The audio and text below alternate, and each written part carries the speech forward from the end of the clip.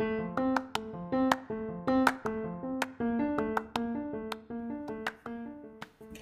there, and welcome back. We are kicking off our first class of the year. 2021 is here, and we have a full calendar of events scheduled for you. I just had an amazing class and great questions. I just wanted to give you a heads up that I am using a new laptop, so I was unable to let some folks in, and also I was having some challenges with getting my camera on. So didn't matter. The presentation slides are available. So if you want the presentation slides that goes with this class, I suggest you tune in at youtube.com/LA Super Agent. Listen up. I can't wait to see you, hear your questions, and would love to hear your topic suggestions for our calendar. Enjoy.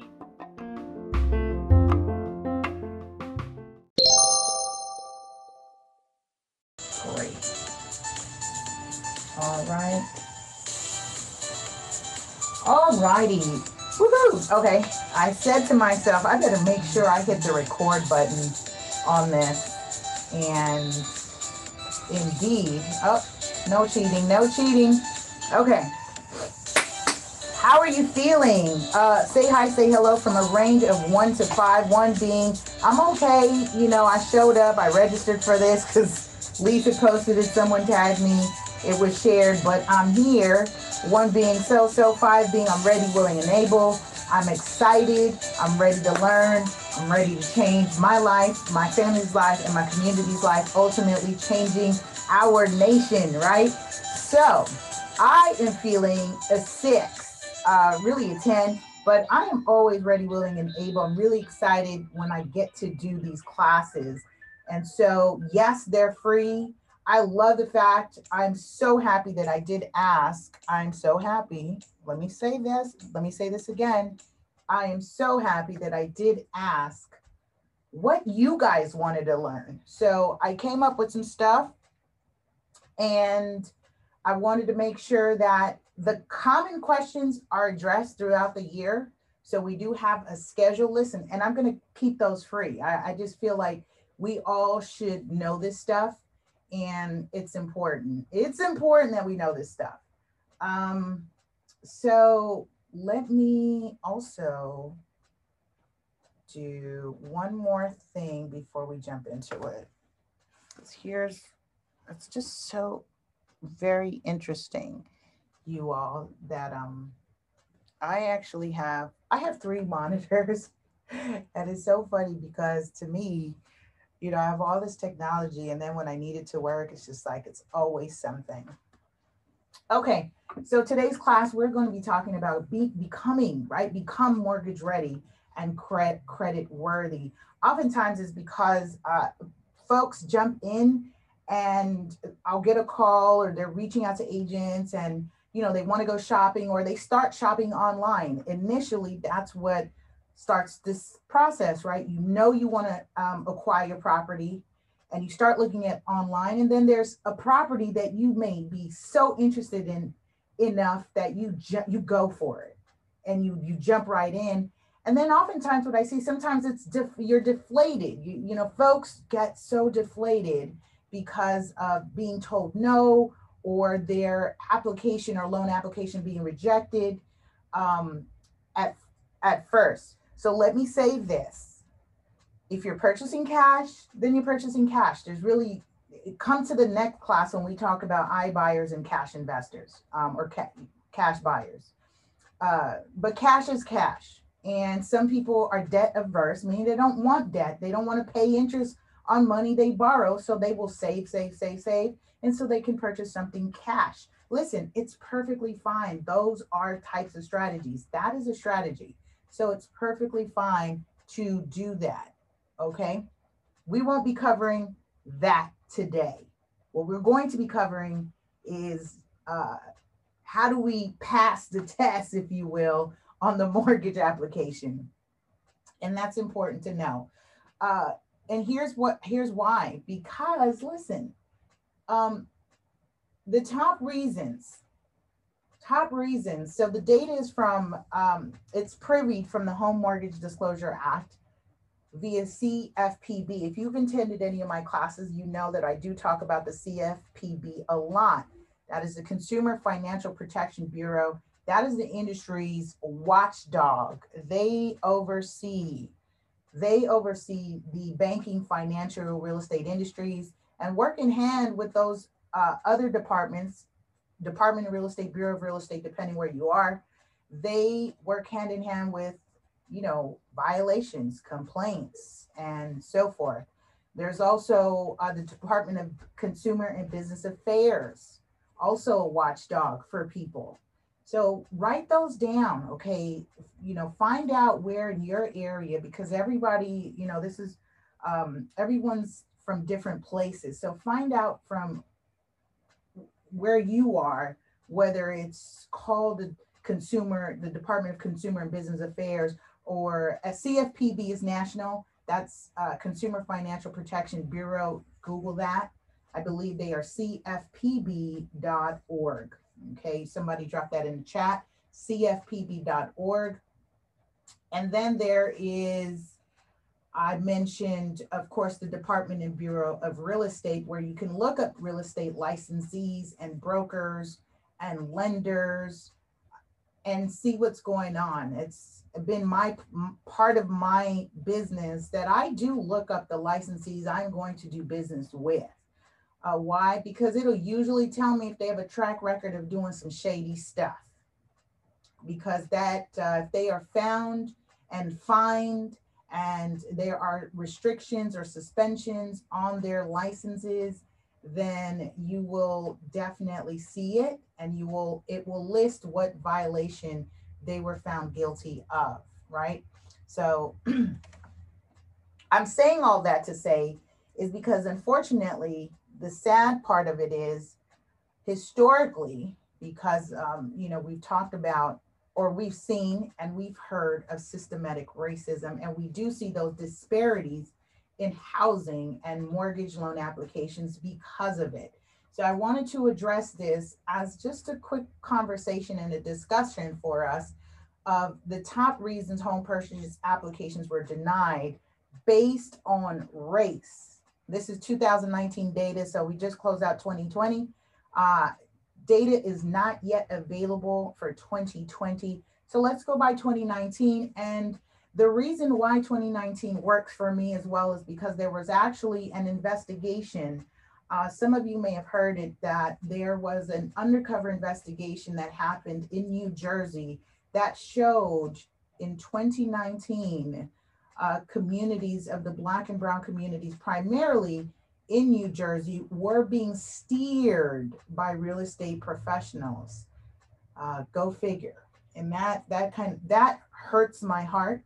It really does. It frustrates me because here we are, 2019, or at that time 2019 and 2020, and things aren't really going to change much unless we do one of two things, right? We're expecting other people to do different and change, or guess what? We empower ourselves with the information so we know how to combat those challenges that we'll run up against. That sometimes someone will look up, will see the name of our application, and they already have those unconscious biases, right? They already have preconceived notions and ideas of someone based on name, or based on job type, based on zip code, or based on, where they live.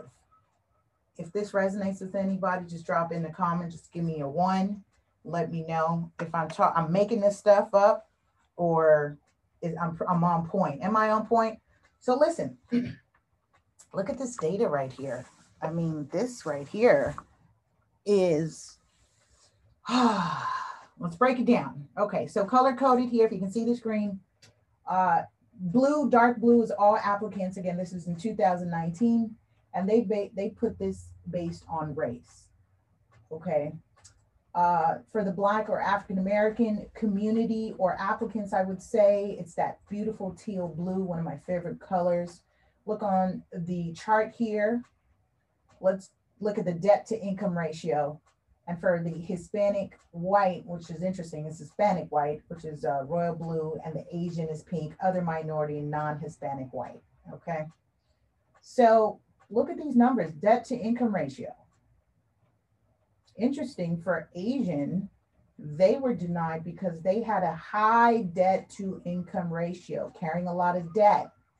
So when I look at this, right, they're way above all other applicants. And then the Black community, and then you have Hispanic white to follow, other minorities, and then the non-Hispanics. But here's what's interesting with when I look at this chart for the Asian community, and it says it's superseding there everyone else, the debt to income ratio being high, and look at the credit history.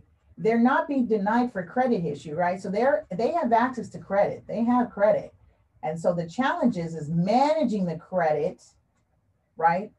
Meaning they are acquiring lots of loans, if you will, lots of loans. So that's why we see this number head up. Look, all this stuff is connected. You know, everything here is connected. Collateral is twofold, and I'm going to give you some tips on that. Ways to increase collateral, and that's basically assets.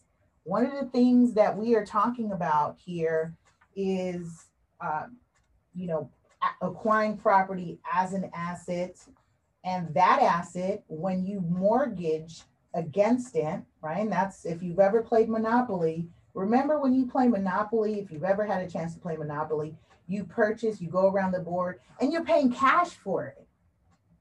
And then if you come up to where you're property rich and cash poor, and you land on someone else's property, you've got to pay them, but you don't have the money. What does the rule of Monopoly says? Turn your card over and mortgage one of your properties, right? Turn the card over and mortgage the property. That means you are using that property as collateral to access loan or debt. You are putting debt against that property. This is so important when we come back towards the calendar year, when we talk about notice of defaults, meaning you are signing up and agreeing that, hey, I'm going to borrow this money. And in that agreement of the loan and the note, it is specifically called the note, promissory note or note. In the note, you are saying, in the event that I don't pay you, you can take the collateral and sell it to recover the money that I owe you. No more and no less. As a matter of fact, I got a phone call yesterday from one of our elders, 80 years old. She feels she was improperly foreclosed on. She owed $6,000. The total loan was $76,000. The house was worth a little bit over $300,000. It was auctioned off for $312,000. And they are reaching out to her. There's tons of people who offer services. And by the way, if you want to know, you know, that is a business or income stream. It's finding people who are being foreclosed on and assisting them in recovering the surplus. So in her case, she would have a surplus of, she owed $312,000. The debt was, let's say, $77,000. She has a surplus of $235,000 that is sitting in a recovery account for her. This happens a lot because most people don't know. They don't know the rules of foreclosure. They don't know that, no, the bank doesn't keep everything. The bank keeps what is owed to them, and they owe you the balance. All right. Share that information with somebody because somebody needed to hear that. I am certain somebody needs to hear that, especially as we are going through this pandemic and this global crisis, where we will continue to see what right now the numbers of foreclosures are low because of the moratorium. But from my mouth, this is a very false and inflated market, which is why I want you to be very strategic about planning in acquisition and more acquisition to come. Okay.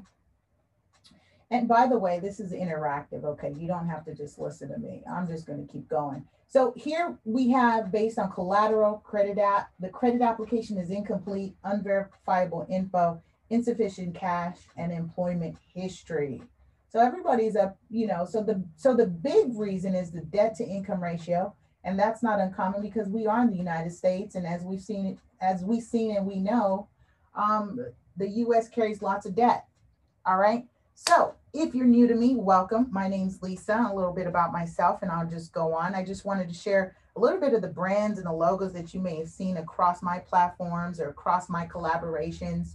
I am an active real estate broker, been a professional in the industry since 2006. I'm national and internationally sold author, meaning I have multiple books, and I'm excited to say that I'm on track to release because of COVID last year and a whole bunch of exciting things, including being married, but also dealing with death in my own family. I slowed down a lot and I took time for me.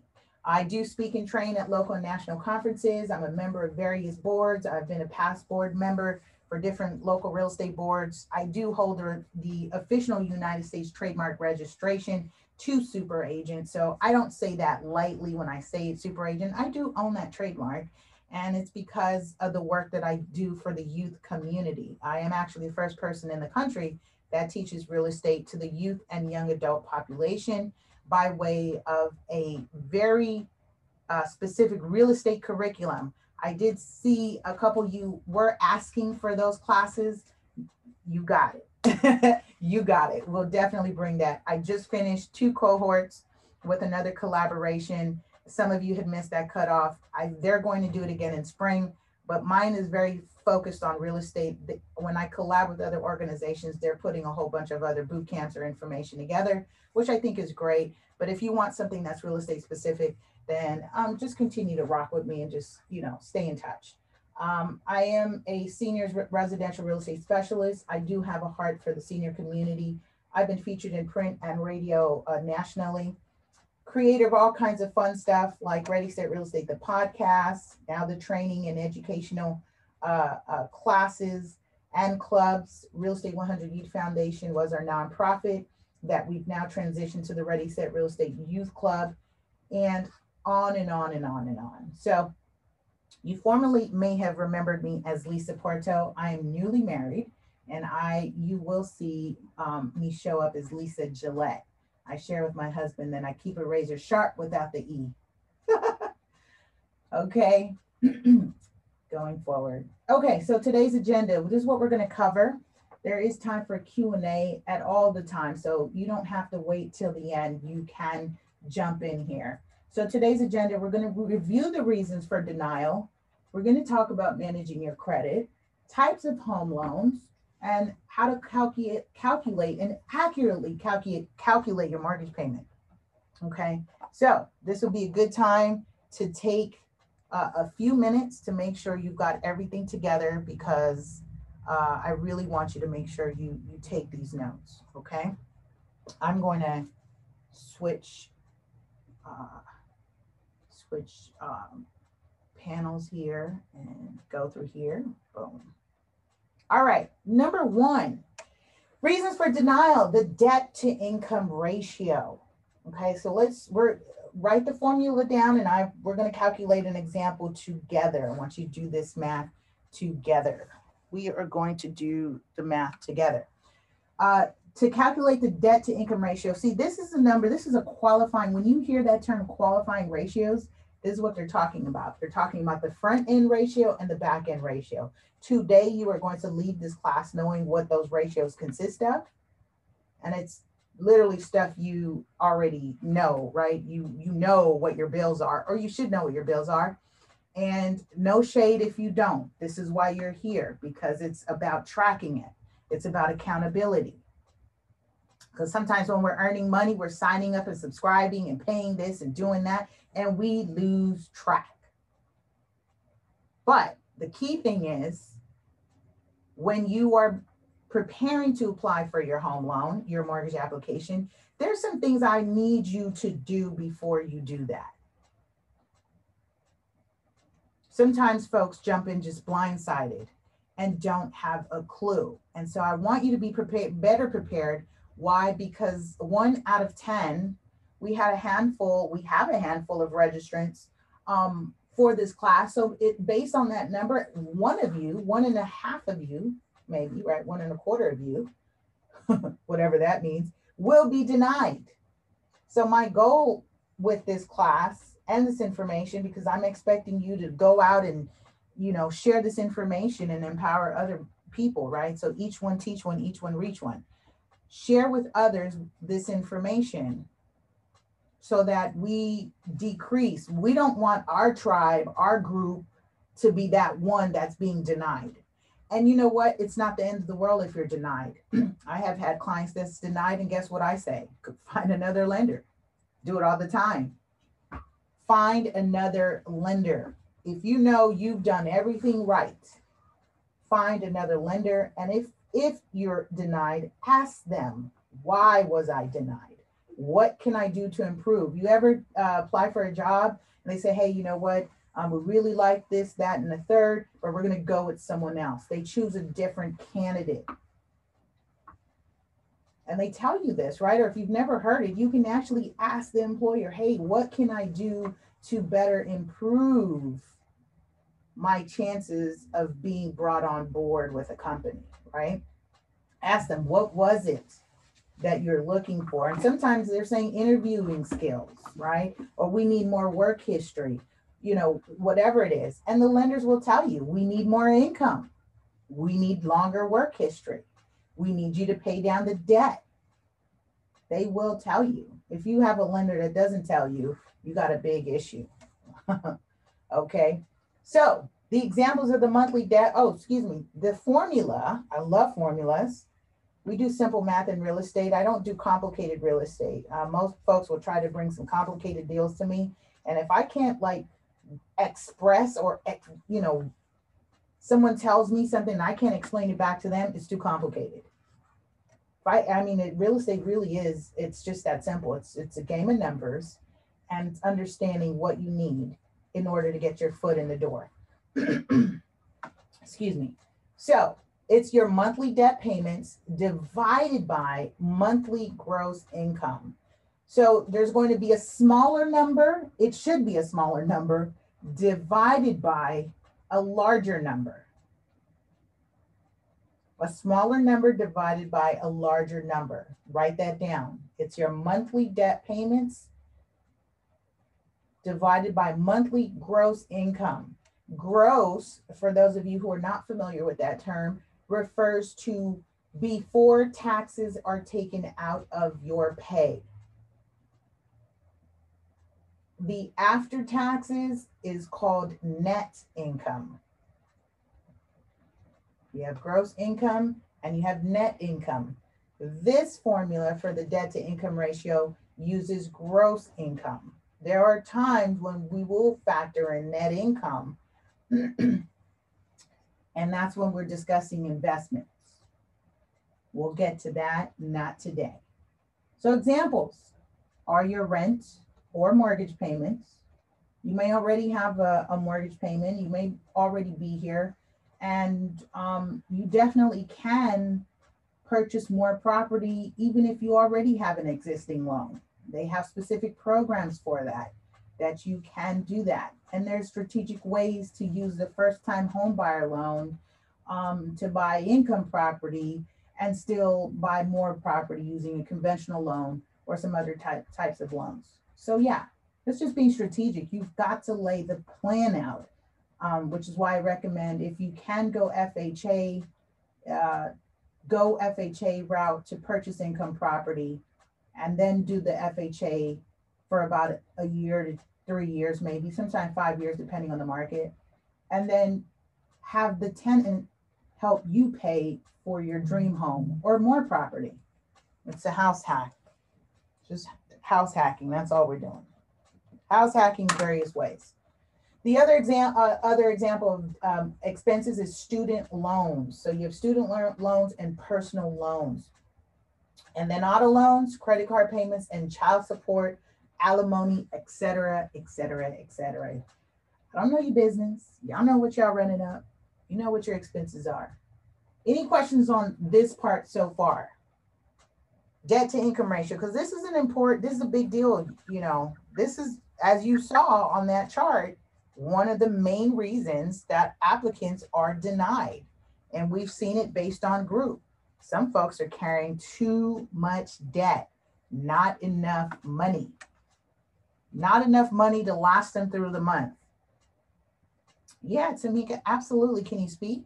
If you can unmute, it's just weird on my end. I've got a weird view, but please unmute your mic. Go ahead if you can. Let me see. I don't think I've got anyone locked. Do I have anyone locked?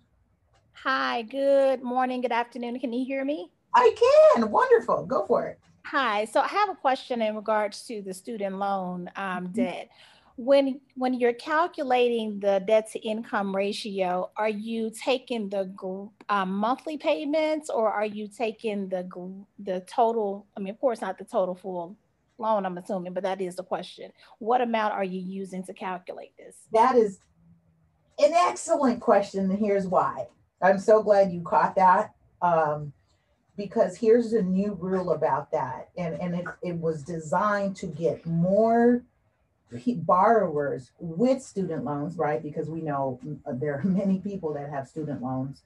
So there's a new rule about that. It used to be they had to factor the entire loan against, you know, your debt to income ratio, but policy was written and they said, you know what, we are only going to count the monthly payment. So if you, by the way, to that question, do not apply for a home loan if your student loan is in deferred status.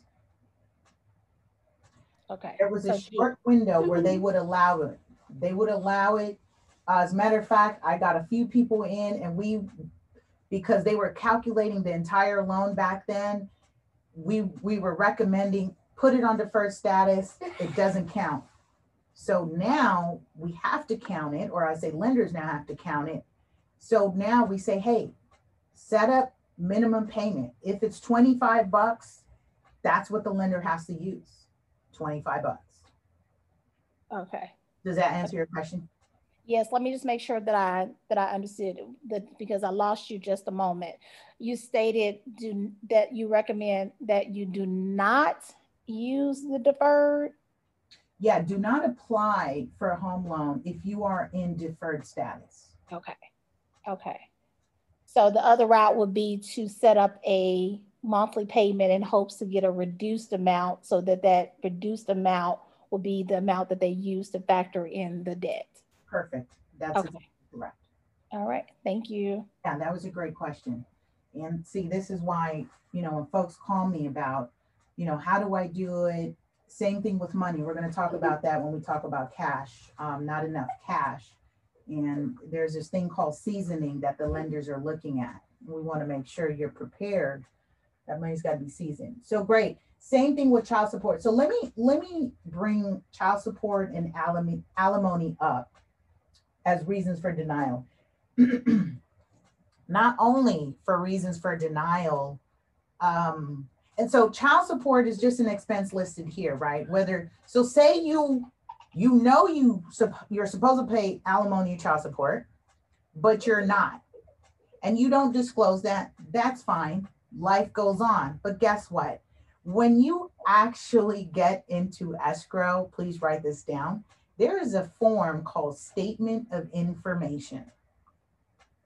Statement of Information. And you, as a buyer and even as a seller, are required to complete this information. And what is being checked is what is recorded against your name.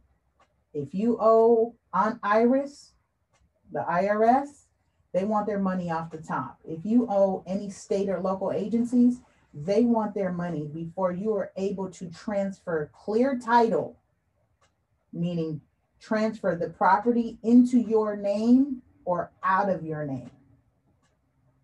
You got to have that stuff paid up. And it could be a basis for a deal killer. I've almost had 2 deals killed by child support and the other one by alimony. The good news is the child support one was not my client, And this is why it's important when we talk about managing your credit, that that information is accurate. Because if you have a very common name, guess what? When they run that name search, they pull everybody up. This is why they ask you, did you live here? How long? Did you work here? How long? Because they have to check that information against all the names that they come up with. And some people owe money and lots of it. We have to make sure that's not you, or if it's you, we need to clear that stuff. We need to clear it up. Any questions on that before I move on? So that's a big deal in terms of statement of information and thinking you can get away with it. So I ask up front, I ask the hard questions of my clients, even if you're coupled up or you're married or whatever your situation is. I always ask because I don't know people's business. I get to be the professional and the neutral party, and I ask the hard questions like, do you have child support? Is there alimony? Because sometimes couples will be together and they don't ask and they don't know. They find out when they sit with me. They find out. You're going to learn. You're going to learn. I have a question, Lisa, before you move on, please. Go for it. For the statement of information, is that something that's only available to the lenders and the agents, or is that information that the borrower can request on their own as well? That comes through escrow. So it's not something we generate. It's not something the lender generates. It's generated in escrow and it's attached to the title insurance. That stuff is also just, it's like US Patriot Act stuff that they need to protect themselves, that you are who you are because you are transacting in the United States and you have presented this social security number and this identification. So it's to also make sure and verify identity. Okay. So that can only be, so what would you request? I mean, just out of curiosity, if you had that couple, you had that situation where they, you know, I would hope no one didn't know, but if they don't know all of their debtors or anything that they would have, what would be your recommendation prior to getting to the point of the escrow? What would be your recommendation? So, you know, when consulting, when you're sitting and consulting with someone and you're having that conversation, and let's say they don't know, I would only do it if someone says, I'm not sure. I'm not sure. So there's one or two ways you can verify that information is check what's reported against the credit report. And then through relationship with escrow, we can have it ordered and it's a statement of information, but it's not, because it's a title search, it's not something you're just going to go do on everybody. You want to make sure that you give yourself enough time to check out that information during the escrow period. And that's also what I would say the due diligence period. Okay. So it's still covered. It's not going to be like, darn, we found this out, we're going to lose our money. No, it's part of your due diligence period because it will be a basis for not getting that loan. And your loan, if it's written properly in the purchase contract, is written as a condition or also known as a contingency.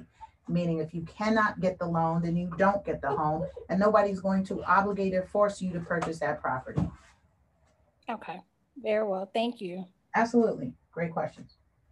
Okay, so let's talk about these qualifying ratios. Very important to know. And this is just the math that we just weren't taught in school. And I think we do need to know this because if you are working on managing your credit, your finances, and you're just on the road to wealth, okay, and that's just overall. It's just important to know what's coming in and what's going out. So the front end ratio is what they call it. And when I say they, the lenders, the financing industry, they are looking at front end ratios being at 36% or lower. And one way I do this is the easy way is take what you make and divide by 3, right? Your gross monthly income divide by 3. That gives me a rough estimate without taking out my calculator. When someone comes to me and I just ask them how much they earn, I take what they earn, divide it by 3, and that's what their mortgage payment should be. But then when we talk about front end ratios, we have to calculate a qualifying ratio based on their mortgage payment, property taxes, homeowners insurance, homeowners association dues, if applicable. So if you're purchasing a condo or townhome in developments, they normally have what is called an HOA fee. HOA fee. Some of you may be hearing it for the first time. And some of the HOAs will include, it's a monthly fee and it's not included in your mortgage payment. Please make a note of that. It is separate. It is paid directly to the association. They will normally have a management company manage their accounts, and you can set up an online account and pay it directly. If you don't pay your homeowners association dues, they can record a lien against your property, and it could be grounds for foreclosure. Will they? Not likely, because if they foreclose on you, they would be responsible for also paying off your loan. So not likely. If you owe them $6,000, they're not going to foreclose on you or even want to spend the cost to foreclose on you to recover $6,000 if you owe $150,000. That's just simple math. It's just not going to work. I had a similar scenario about 2 years ago. A client owed the HOA, and she proceeded to sell. She went ahead and sold the property just to kind of get out of the debt. There was just so much debt that this person incurred over time. And it happens. So you've got to be mindful when you are jumping into purchasing.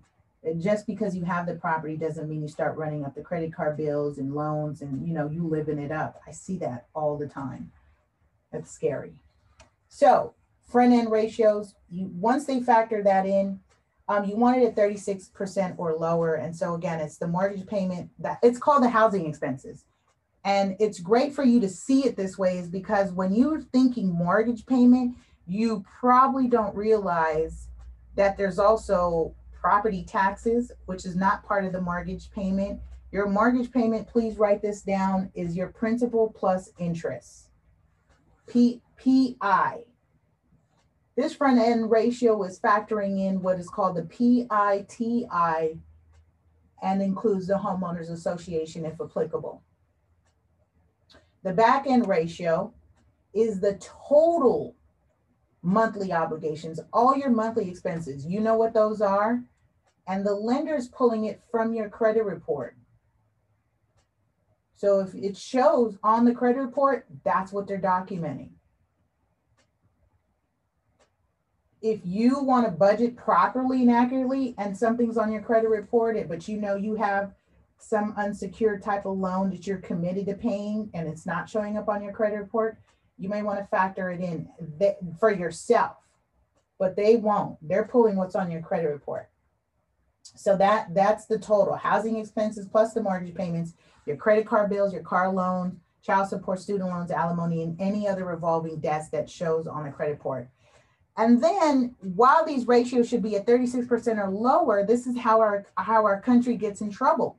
What do? They allow these ratios to be high as 50%, depending on the loan type. So what does that mean? If your ratios are as high as 50%, that means you could possibly be one paycheck away from being homeless. That's the strain that sometimes people put themselves in because they don't understand these ratios. I've seen high as 43%, 44%. And that's the lenders, they'll change those numbers, pay some stuff down. They're going to ask you, hey, are you getting, what do you have a income on the side, a side hustle? Can we use that? Because they're trying to get these ratios to where they need to be. Qualifying ratios. Any questions on that? Okay, cool. Yeah, the ratios is the tricky part, and this is essentially called being, you have too much debt at 50%. I usually don't recommend this right here at that 50% mark. Just do something else, because I don't want to be responsible for putting someone in a home they can't afford. And that's really what that is. That's not a healthy number. And I have to say that really in full transparency, 50% and up, depending on the loan, I've seen 53%, depending on the loan type. That's not a healthy number to be. So if you see that they say you're pre-approved and your ratios and you see anything close to 50% or reaching up to 50%, I suggest that you pay some debt down. Don't do it. Don't do it. Okay. Thank you. Tamika says, great breakdown. All right, it's your turn. Let's do a quick math. Let's calculate it together. James earns $3,800 per month. I'll give you some time to do it. So James earns $3,800 per month working 2 jobs. He has $80 a month in student loan payments, rents a room for $500 a month. He makes the minimum payments on 2 credit cards totaling $50 a month and a car loan with a monthly payment of $240. Calculate the debt to income ratio for James. How's it looking for James? Give you a few minutes there. Is $3,800 coming in? How much does he have going out per month?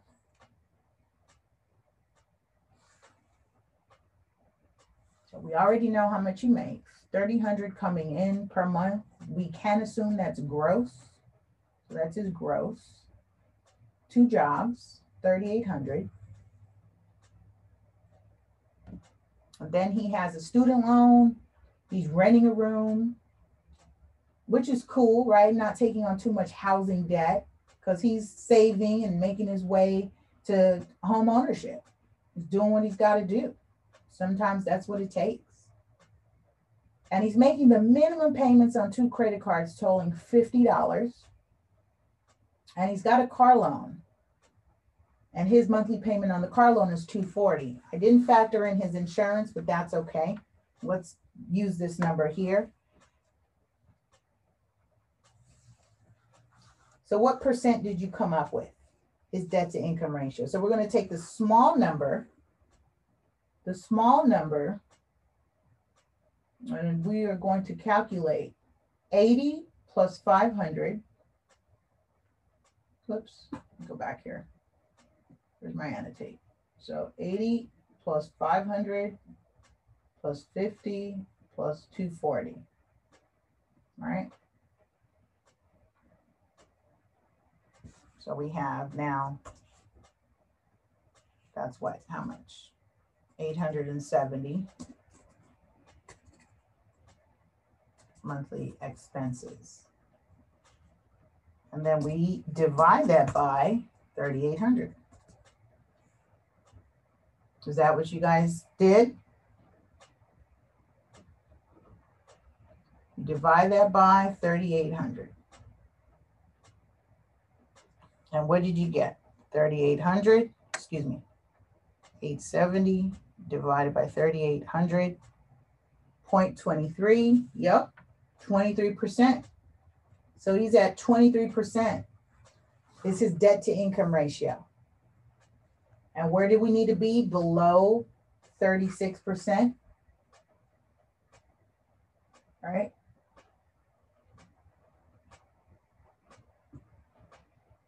Front end 36 or lower. Back end 36 or lower. Debt to income 23%. So he's good so far, right? And that was just a rough. I just want you to, practice that. Get in the practice of doing that, okay? So we talked about debt to income ratio as a reason for denial. The next one is credit history. Oh, this annotation stays on my screen now. It's clear. Great. Credit history. Very common, not having enough credit history. So, news flash. Did you know right now you can access free weekly reports through April 2021?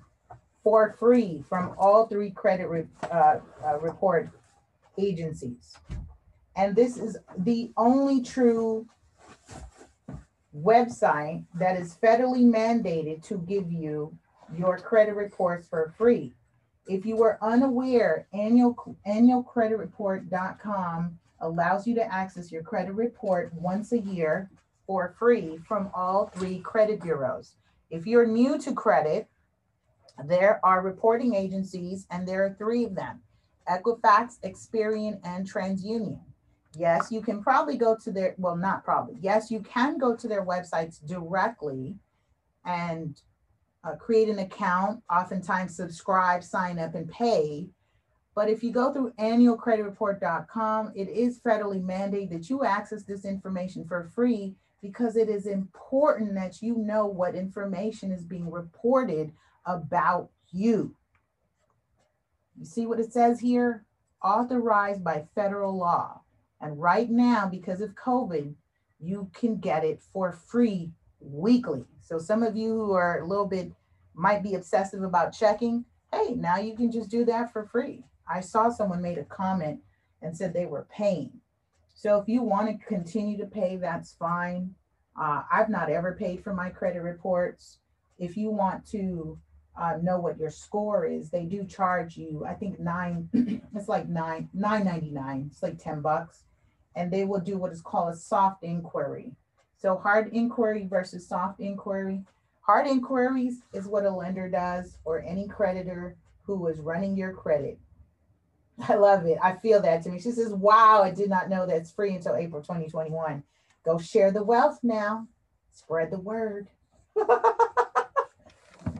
Spread the word. You know, I always bring it. You know, this is every time you sit in one of my classes or I have something to say and open my mouth, I want to drop the gems that most people either are not privy, not paying attention, or just don't know. It's okay. We'll forgive them. This is why Super Agent is here. So continuing on with credit history.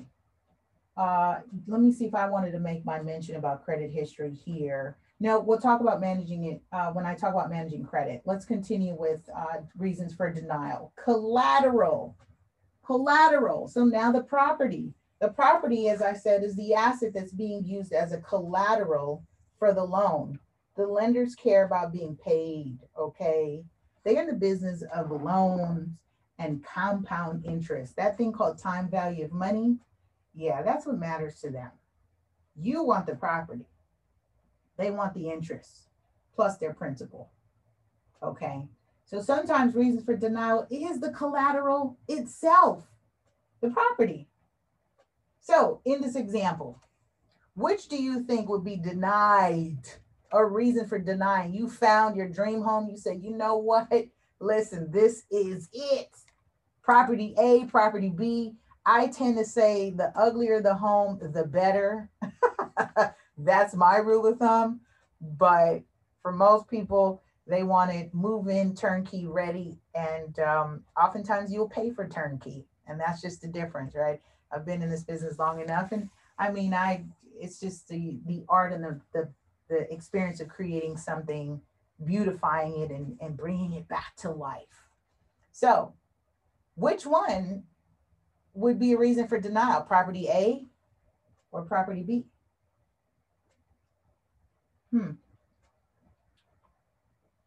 Let's look at property A. Attached garage, 2-story. It's a landscape, right? Needs a little paint. Looks like there's peeling paint. Looks like it's gonna need a roof. It's got a chimney. Don't know the condition of the chimney. But from what you see, right, because oftentimes you are searching online, you're looking at this stuff, and you're choosing it. You're saying, I want this one, property A. Or is it property B? Turnkey, move-in ready, looks in great condition, right? But just at a glance, I can tell you that property A is going to be denied. Why? Because of the condition of the roof. And depending on the loan, you have some peeling paint. That is health and safety hazards, which is grounds for denial. If you see something like property A that needs work, you should be applying for a rehab loan. Same thing like an FHA first time buyer, as most people understand it as, the FHA insured loan, or the conventional loans by Fannie and Freddie Mac. Fannie Mae and Freddie Mac call Home Ready and Home Possible. Those loans, they have rehab loans. So just make sure your lender and your broker and or agent knows how to get this deal financed and closed. Don't use a regular FHA conforming loan to buy a fixer upper. It ain't gonna happen. Don't use a VA loan to try to get property A. It is definitely not gonna happen. They don't play with our veterans. There are a lot of strict guidelines on VA loans. They're great loan products, but they do not. Those loans are designed to protect the veteran borrower. And so they're not going to play with you. It will be denied. Okay. Lisa, what was the other name? You said Fannie Mae, and what was the other one?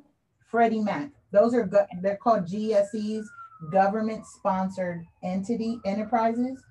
And here's what's important that people should know, and I'm going to just share this with you as well. GSEs are the ones that are protected during this moratorium. And what I mean by that, if homeowners are not able to make their mortgage payment, and this moratorium is a national moratorium that says, hey, you won't be evicted, they're not going to penalize you, they've got to offer you these forbearance or property retention options, it only applies to FHA insured loans, VA loans, USDA loans, loans that are owned by Fannie and Freddie Mac. And that's about 36% of the loans nationwide, which means everybody else, those rules don't apply, which is why the phone call I got yesterday, even though they were supposed to put a halt on foreclosures, they foreclosed on her in October 2020. The moratorium for foreclosures is through December 31st of 2020. There has been some extensions that this current administration has already been putting in place to March. And this is why I say this is a false market. We're kicking the can down the road, is because there's a population of people that are in default, but we don't know that number. We don't see that number yet because of the moratorium. Mm. Mm. Thank you. Absolutely. Mm-hmm. Reasons for denial. Can you believe it? It's something as simple as your credit application, not completing it accurately or complete. So I have everyone's who signed up. You are going to get an email. And oh, I love this. Wait a minute. I'm going to drop the file in here for you. And I want you to review this. This is homework for next time. I trust you'll be back next month. We cover our next class. I always give you something to review and take a look at. So boom. Let's see. Perfect. I dropped it in the chat. It's a copy of the Uniform Residential Loan Application, also known as the 1003. I test my kids to know this form numbers. They are to know W-2, 1099, 1040, 4506, and the 1003. Yes, you need to know those numbers. You need to know those numbers. It's not the lotto numbers. Woo, it was 900. It was $1 billion last night. Maybe I won. You need to know the numbers. So it's just something as simple as not completing this out. Let's see if this opens up for me. Will it be nice enough to do that? Okay, wonderful. I love it. Love it when a plan comes together. This is what it looks like. Let's do this. I'm going to make it bigger. Okay. So here's what's important about this. It's URLA, or the 1003, 5 pages, Freddie Mac, this is Fannie Mae form, but it's commonly used in the industry. So you definitely should see this form because this is like giving you the answer. I mean, I think most lenders should give you a copy before and say, look, I need you to review the questions so you can provide all the answers. So I'm giving you the answers. So this type of and you've got to report accurate information. If you do not, it is a violation of law. You know, if you are not reporting the accurate information, it says up here, if there's a bar and a co-bar, both need to sign. So this application needs to be signed up here. And there's a newer application and it requires initials down at the bottom. So stuff like that, just not being signed or not initialed in the section, it'll be denied, right? Incomplete. They didn't say what loan you're applying for, what mortgage apply for. Is it the VA, FHA conventional, the USDA, which is rural? So you can, there are wonderful loans available to purchase farms. Some of you who want to jump into cannabis, use a USDA loan. Other is if you're doing private money, hard money. And then they'll assign a case number, agency case number, lender case number. This is how they track this loan. Okay, this loan has an official case number and appraisal is attached to this. And when they order appraisals, before the pandemic, an appraisal was good for 6 months. I'm hearing they're now good for 3 months. The amount you're applying for, the interest rate, number of months. This is called loan terms. And the amortization type. Let's see. Let me do this real quick.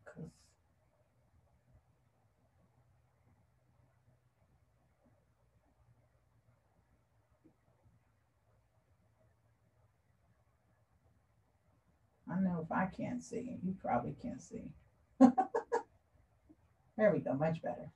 I think it's much better. Is that much better? There we go. Wonderful. Subject property address. When you apply for this, this is usually to be determined. Notice it says number of units. You can use an FHA insured loan that will allow you to put 3.5% down. FHA, 3.5% down payment with a 580 FICO score. I just gave you a gem. You can purchase up to 1 to 4 units. Anything more than 1 unit is called what? Income property. So can you imagine you can buy a small apartment with 3.5% down? Repeat that one more time. Make sure I heard what you said. Yes. Repeat one more time. With the FHA insured loan, you can, this is a residential, these are residential loans. See, this application here says it's a uniform residential loan application. And it is asking, what loan type are you using? I am saying you can use an FHA insured loan where the minimum down payment is 3.5% of the purchase price. If you use conventional, you need a FICO score of 680, and they actually have a special conventional loan product that allows you to put down 3%. So right now, if you are not used to or even heard of it, see, I did this in a class and the facilitator or one of the staff said, wait a minute, I thought it was 20% down. Not true. You can put whatever amount down, that's on you. But the minimums to get your foot in the door, and as we saw on the chart, the cash reserves, not enough money is an issue. And I get it. There's a lot of people carrying debt. It's hard to save that money. But at minimum, 3.5% down.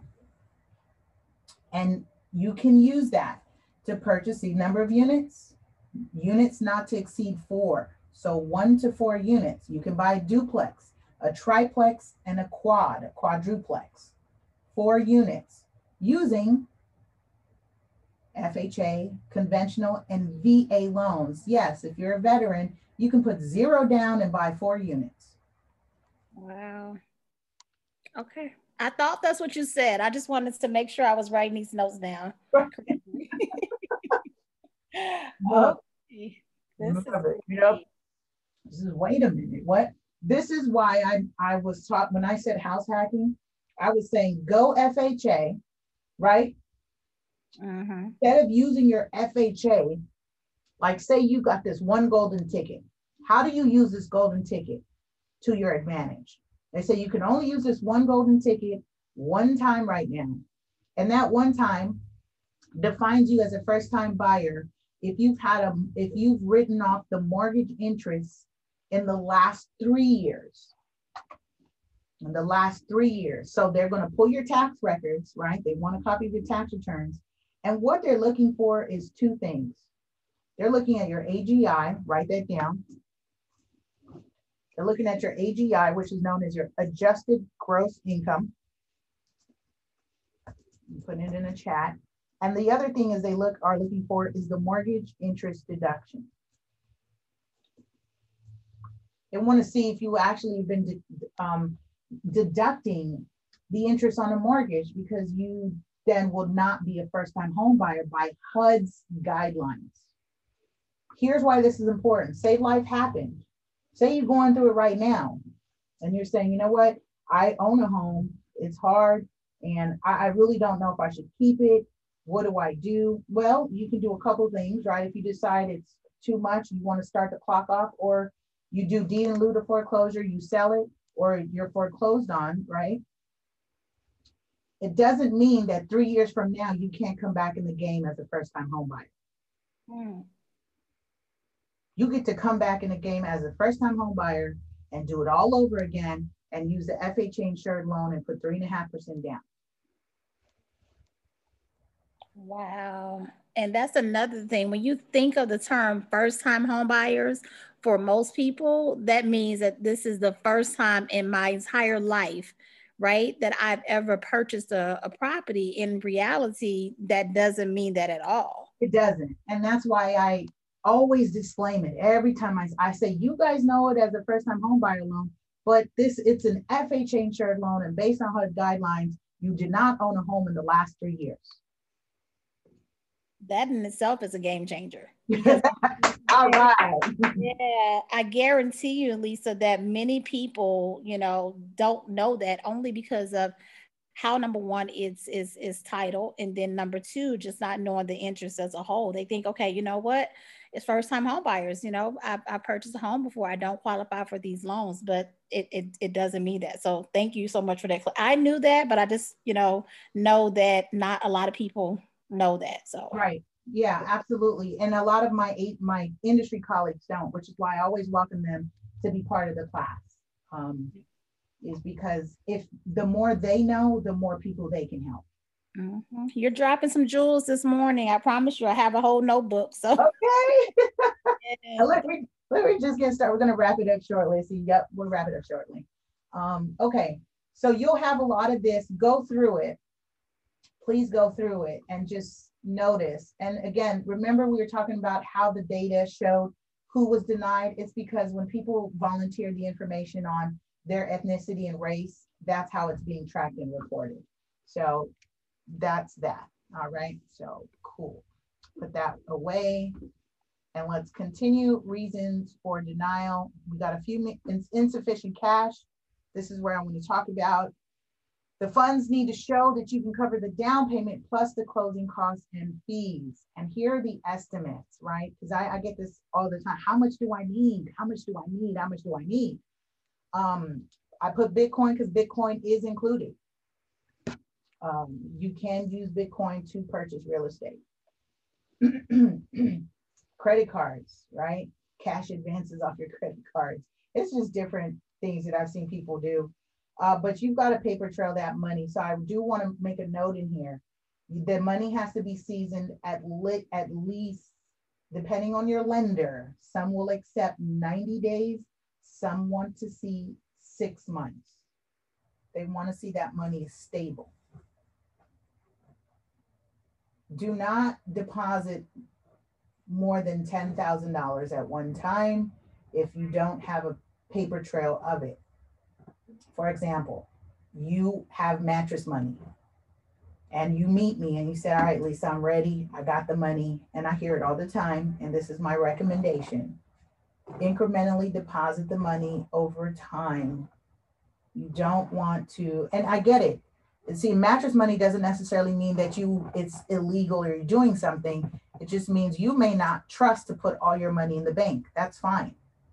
And you may be sitting on more money uh, under the mattress per se, right? Mattress money that you're saving outside of a depository institution. But if you come to me and you say you have $100,000 and I say, great, where's the source or where is it sitting? And you say, I have it in cash. Well, we're going to have to be strategic about how do we trail $100,000. I'm just not trying to catch a case behind your money. So let's just be strategic about, let's just be wise. Let's be wise about that. Okay.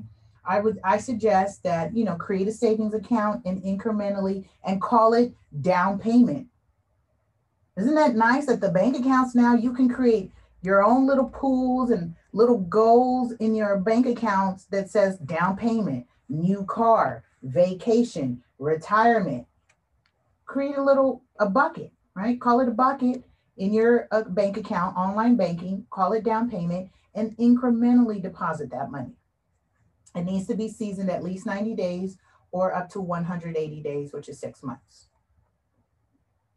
Okay, so estimate in terms of the total that you would need is 6%, and that could vary up or down. Now I don't want you to have hangups about closing costs and fees. This market in particular, if you don't have all the money, you're going to have a challenge. Here's why.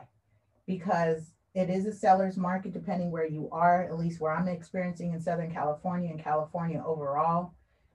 We have a lot of development happening. We are experiencing, California is one of the nation's highest homelessness population.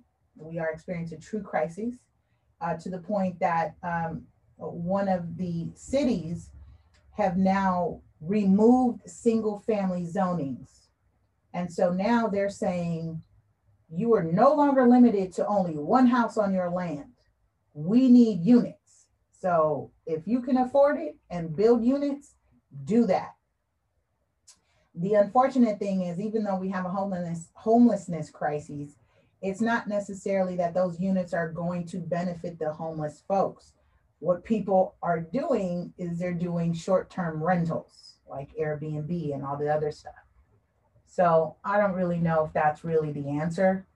And we're a long ways to creating enough units for our population.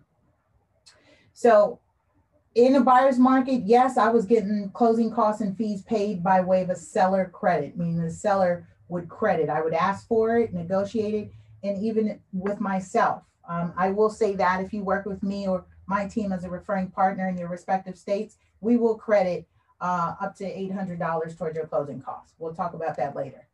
But it's just making sure you're dealing with the right folks and the right people. That's all. So I just want to encourage that.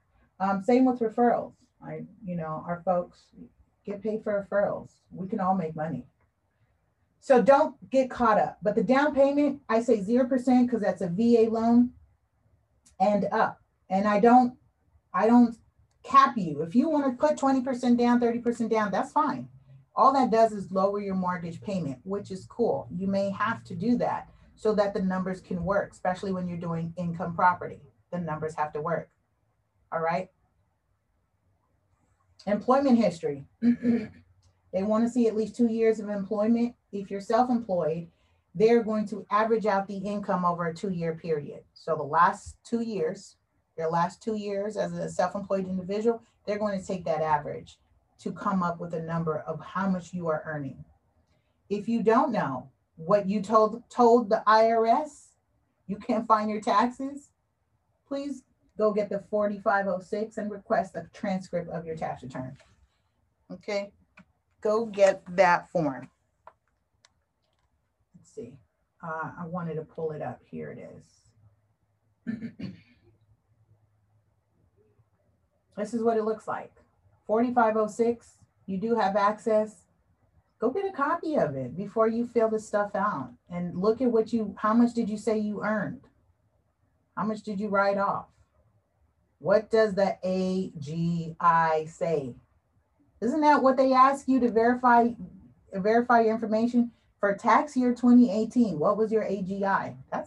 Your adjusted gross income is what you earned minus what you deducted. So class, should you apply for a loan if you deducted so much of your expenses because you didn't want to pay the taxes?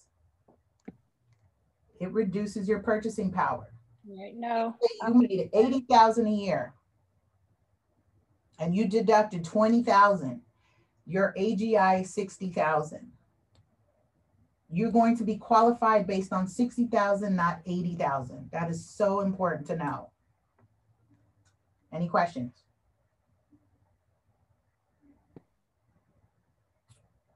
Cool. Here's what you'll need as an employee. Your W-2 tax form. You're paid either once a week, every 2 weeks, once per month, or bi-monthly. They want those pay stubs. Usually for the most 2 recent pay periods. So if you get paid, once a week, then that's two stubs, right? The more the better, because they want to see the consistency, and they want to see your 1040 tax return and your W-2, not your V. That was me, mistype. That's a typo. Self-employed means you work for yourself, either sole owner, LLC, or partnership corporation. You definitely receive a 1099 as a contractor, and your income is reported on a K-1 schedule.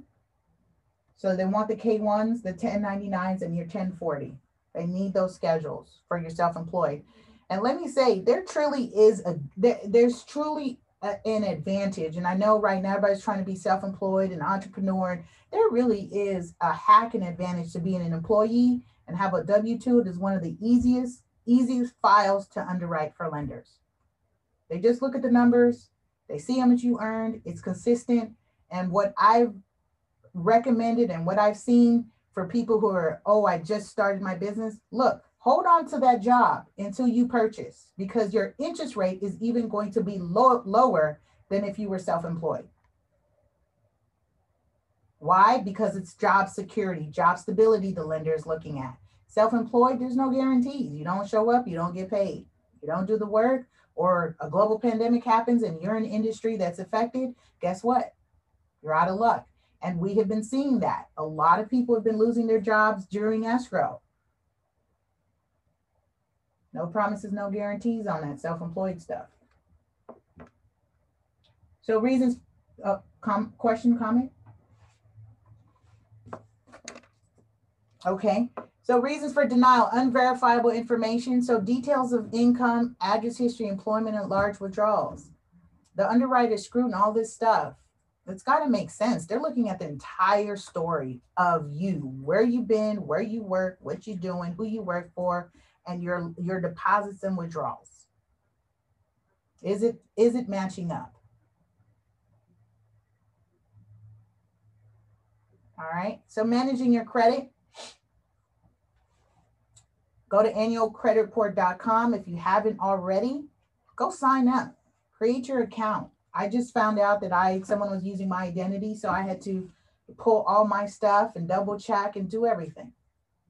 I feel really good about it too. See, you feel really empowered about taking hold of your credit, your fine. I really feel empowered. Really have. And I've gone through the whole thing. The too much debt, I haven't filed bankruptcy. I waited a period of 7 years to let that stuff fall off. When the 2008 housing crisis hit, I was subject to a lot of that, living off my credit cards. It was all bad. But now I listen. Time has passed. I got it together. So I'm telling you from experience how to recover. I've recovered. It's not the end of the world. Okay. Been there, done that. Been sued and all of that. Open accounts versus closed accounts. Double check. Make sure the accounts you said are open should be open. The ones that are closed should be closed. Let pay more than the minimum payment on revolving debts. The lenders don't like to see that you are making the minimum payments. Don't do that. In fact, there was new legislation that now when you look at your credit reports, they say, here's how much interest you're going to pay and how long it's going to take you to pay this off if you keep sending us these minimum payments. Do the math. And do not close older accounts once they're paid off. Why? Because you need that for your utilization ratio. You want your utilization ratio. That means how much of your credit line are you using? Please keep it at 30% and under. No more than 30%. Oh no, I'm here for it. To me, it says, great that you can relate to people that may be encountering challenges. Some are embarrassed and quiet. Absolutely. This is why I'm actually doing the classes, is because we're going to learn and share and talk about each other, talk about our experiences, what we've been through, and how we've come out of it. Like, I've been through so much, y'all. So much. Started business, closed business, dissolved stuff. I've so much. And what I know is because how I fought it, I beat it, if you say, and I'm good. There's something empowering, and I went through those because of personal challenges too. Personal life challenges had me not even look at my finances. I said, if they want their money, they have to come sue me, and I disappeared. They found me, tried to track me, try to, garnish my wages, freeze my account. No. But yes, I'm a real life person, and what I'm sharing, there is so much to share and teach you, but for the sake of this class, I want you to have a snippet of what you should be doing. And more importantly, your FICO score is a snapshot of that moment. When they run your credit, they run the FICO score. It says at this moment, this is how you're doing. It is not a reflection of necessarily you, which is why I have issues and I teach the students, my youth groups. Don't be so judgmental about, because, oh, I got to date somebody with a 700 FICO score. Listen, you don't know what people are going through at that time. Don't be so quick to judge. And I say that because I've been there, done that. It didn't mean that I was a bad person. It meant that I was going through something bad.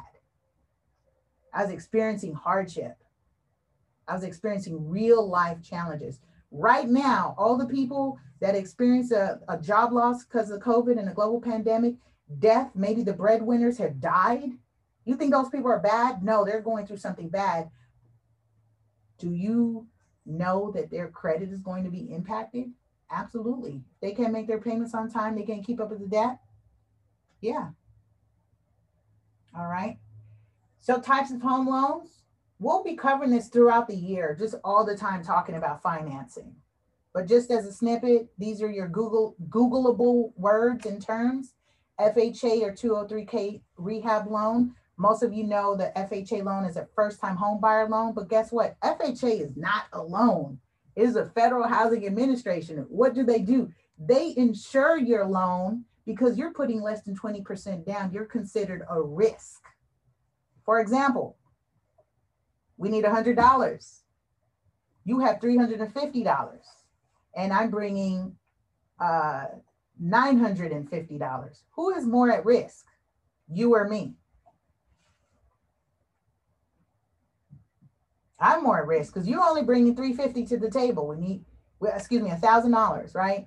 You're only bringing $350 to the table. I don't know why I can't do math right now. $650, there it is. I was trying 3.5%. Trying to give you an example. You get the point. If you're putting so much low, so FHA insures the risk for the lender to give you the loan. They said, hey, if they default, we'll pay you an insurance. File the claim, we'll pay you a portion of the outstanding loan balance. And that's how you get HUD homes. Those homes that are HUD sales, that's how they happen. You go, oh, that's where the inventory ends up. Yep. VA loans for veterans, conventional loans are home ready. That's Fannie Mae and Freddie Mac. USDA That's the United States Department of Agriculture loans, and private money, hard money. If all else fails, but you would absolutely want to get your foot in the door, I don't recommend it unless you have an exit plan for using private money or hard money. We're going to talk about private money later in the year as we talk about investing in real estate using self-directed IRAs. Self-directed IRAs. All right. I think I'm right on time. If you haven't got the book, get this book. I got tons of books, but this is a good one right here. It gives you a lot of gems. Escrow, repair, negotiation, appraisals, tenant relocations and evictions, borrowers, credit or income profile, net proceeds, and create a winning opportunity. That is the contents and sneak peek of one of my books, just fell out of escrow, Top 5 Reasons a Property Does Not Sell. I think that has a lot of gems. It's an easy read, a great guide. Listen, do you have any comments or questions? If not, I will see you next class. My camera will be working right now. I got a new computer. You know, I'm so fresh right now with my technology, but I couldn't get it on, but it's okay. You know what I look like. February 27th at 10 is our next class, Understanding iBuyers and Cash Investors. I will have a special guest investor. It's going to drop the real about when people say, I want to buy cash. I think we need to understand that, okay? Tamika says, the books are the bomb. I'm reading both books with my kids in that work and mentoring program. Love it. Thank you. I am so glad you're finding so much value in this. Listen, thank you for spending your Saturday in learning this. I trust there was a lot of added value here that you can share with your tribe, your community to empower somebody. Tell them we're doing this every month. I want to do this as a collective. Let's grow together. You do have access to the files. Let me see. I think that's about it. I'll let you enjoy the rest of your Saturday. I'll see you next month. Thank you for this class suggestions. If you come up with any more, just keep adding them and we're going to keep building as we go. And thank you again for joining me. I'll see you guys next time. All right. Take care.